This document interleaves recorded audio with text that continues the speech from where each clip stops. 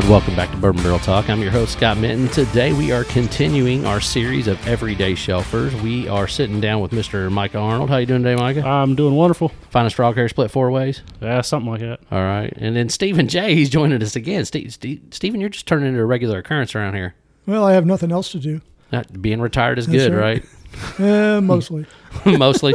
I know you said you were like getting bored the other day when I was talking to you about some stuff. I definitely am, but I'm working on changing that. So. Good deal. So, hey, what we are going to talk about today, we're going to sit down and we are drinking the Michter's Small Batch American Whiskey. So this is an unblended American whiskey, and then we are drinking the Small Batch Benchmark. So those are the two we're going to try today as we continue the Everyday Shelfer series. So we're going to dive into these things. And Michael, what's it say about the old Michter's over there? Well, we're drinking the Michter's Small Batch Unblended. It's 83.4 proofer. 83.4? It's a low proofer. That's right, man. Like drinking water. That's baby. Based out of Louisville, Kentucky. I'm a big Michter's guy, so I've actually never tried this one. I think I've had every other Michter's, but pretty excited to try this one. Have you had the big boys, like the Michter's 20 or 25? I have not had the 25. I've had the 20. Delicious. I'm a big fan of their toasted blend. So, yep. Toasted bourbon is one of my favorite ones ever. Absolutely. I love that pour. It is good. So I can't wait to dive in on this one. I've been cheating a little bit. I've been sniffing it and seeing what I got off of it, but it's got some vanilla and some caramel. It's also got some really nice, what I would call like earth tones, like maybe a little bit of tobacco. I don't know. What are you getting, Stephen? Definitely is more earthy than floral or fruity. It's a nice nose. I definitely catch the vanilla. Yeah, the vanilla. Yeah, get that. Yeah. And I'm getting a dark fruit, but I can't decipher if it's like cherry or if it's like maybe a little bit of like plum, something like that. It's it's very faint. It's not huge. So something darker than cherry, I think. All right. Well, while you guys try it, I'm gonna look at here and see what's up. Michter's was originally an older brand that kind of started out, and then they kind of shut down, and then they revisited when they opened up back down at Fort Nelson. Is that right? And then they moved their second distillery in Shively. I think their main distillery is in Shively. Right. Yeah, that's what I'm just saying the second location. Right. I know that's where the main one is, but it's in Shively. But the first one, Fort Nelson, I think they reopened that. And do you remember when, Stephen? Maybe you might. 2018 or 2019. I think it was like 2017, 2016. Okay, correct me. I'm not correcting. I'm asking you, but I think we might be different. I'm going to Google it, or if one of y'all want to Google it, you want to Google it, there, Micah? Where's our Google master? I know we don't have Josh or Matt here, so we've got Nick Hayden either. I know we need the Google masters here. So when did the Michter's Fort Nelson distillery open? On it. He's on it. All right, good deal. So Stephen, what do you got on the taste? Did you taste her yet? I did. You did? It's a nice, smooth taste. It ought to be at 83 proof. That's right. This is like Stephen Scott, the legend, like full-on chug bourbon right here. I mean, you might drink like half that in one chug. God bless Google. I already have the answer. All right. It wouldn't be hard. What's the answer? What's the guesses? I'm guessing like 2016, 2017. February 2nd, 2019. Good Lord. So you're closer than I am. I would have never guessed 19 was when it first opened at Fort Nelson. Time flies when you're having fun. Evidently. The internet does not lie. Well depends on which website you're looking at, right? I'm pretty sure there's lots of lies on Facebook and a bunch of other shit out there, but Trump Twitter. Oh, did I say that?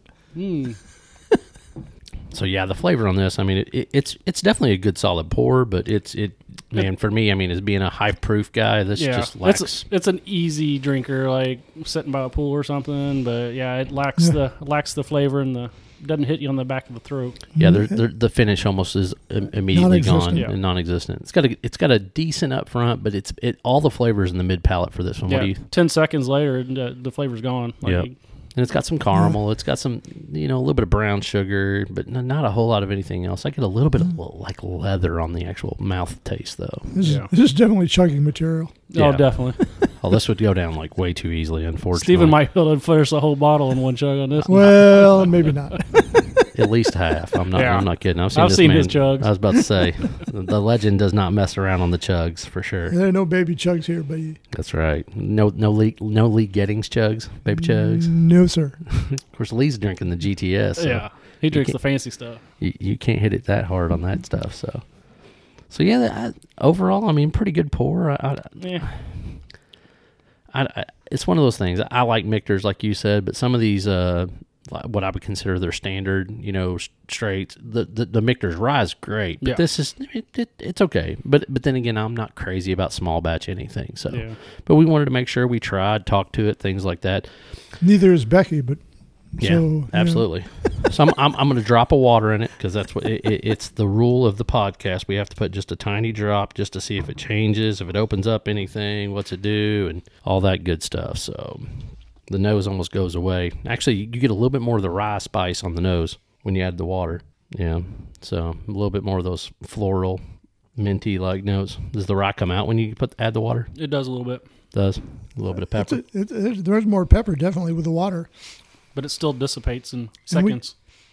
And we talked about that on another episode where water makes the rye come out. Yeah.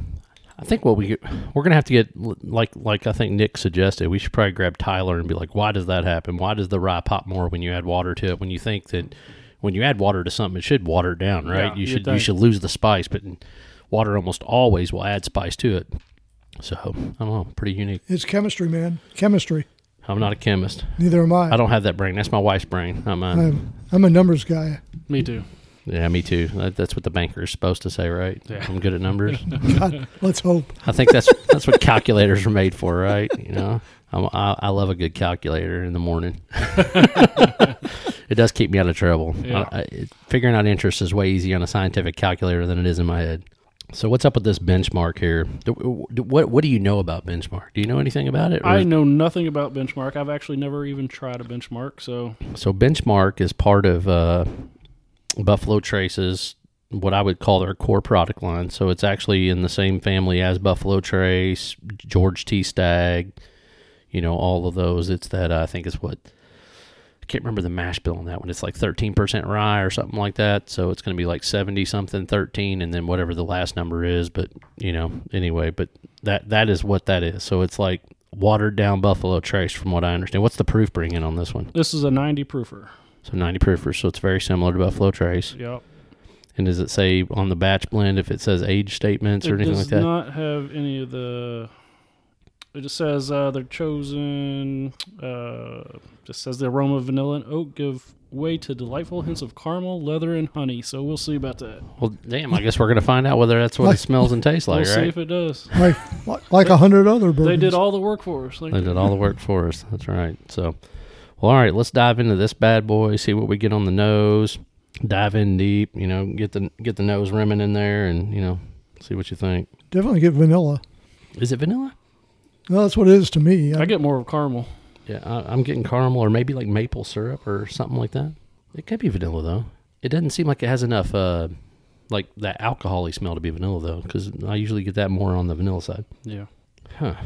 Okay, you can correct me again. It's okay. I'm not correcting you. I'm just saying everybody gets something different, right? That's right. And that's what makes bourbon wonderful, That's right? right. Like everybody, I might hate a pour and you might love it, right? Like that's what makes bourbon unique, So you get that opportunity to get in, you dive in, and you get that pour, and everybody's got different things.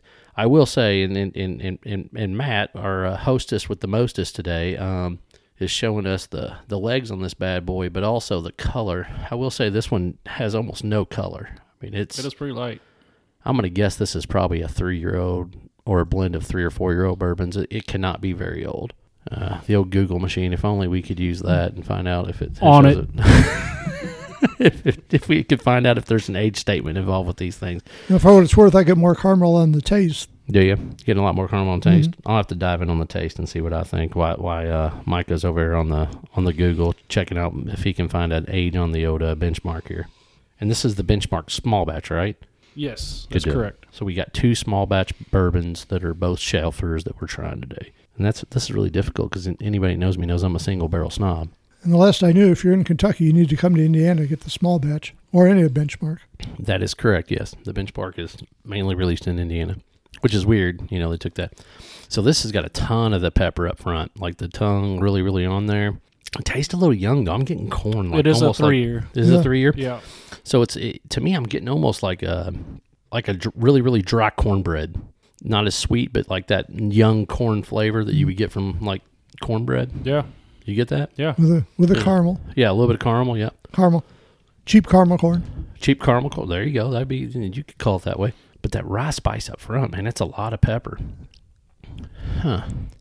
I like that, I do too, but it's but still it's young. yeah, the finish is also not very long, but very, very unique. Put a Again, couple that's drops. what she said. Unfortunately, that is probably what she says. I got the Irish curse, they say. Couple of drops of water. It opens the nose up, It actually. opens the nose a lot. Yeah, it does. And we've found that over time too. Yeah. Did it mild out the rye spice? It did. It did? I haven't tried it yet. What are you getting on the flavor at all when you add the water? I'm getting that pepper still. You're still getting the pepper? Yeah. Not a whole lot of anything else? No. No, Just doesn't pack that punch that I like. Yeah. No, I'm 100% with you. So, all right. If you had to pick one that you were going to buy and pick up at the store, which one would you buy? And is there one you prefer neat over water or vice versa? You know what? I'd probably have to go with the Benchmark. There was just no flavor after a couple seconds on the Michter's. There was just no flavor left. I don't know. It's kind of gone. And you like the spice on that Benchmark better? Yeah, the spice was definitely better on the Benchmark. I think that the Michter's lacked flavor and just didn't last. Yeah. So I'm going to disagree. I think I prefer, especially if I'm going to go neat, I'm going to go with the Michter's, and only because I kind of like some of the sweet flavors that come in on it. But for me, it would just be one of those, like you said, summer pour. Like you sit out on the deck, it's summer, you're not going to worry about sweating it out, you know, in 2 hours. Whereas that Benchmark, I think you'd still get a little sweat off that one just because the rye spice. I think it would bring up your temperature a little bit. And I think I would add a little bit of water to that just to kind of bring some of that pepper down. I think the water did help it. Yeah. What about you, Steven? I would definitely go with the Benchmark. I like the rye. I like the spice. Adding water helps. The Michter's was just too mellow. Yeah. I mean, not bad, just Right. not my palate. No, I get it. Yeah, yeah.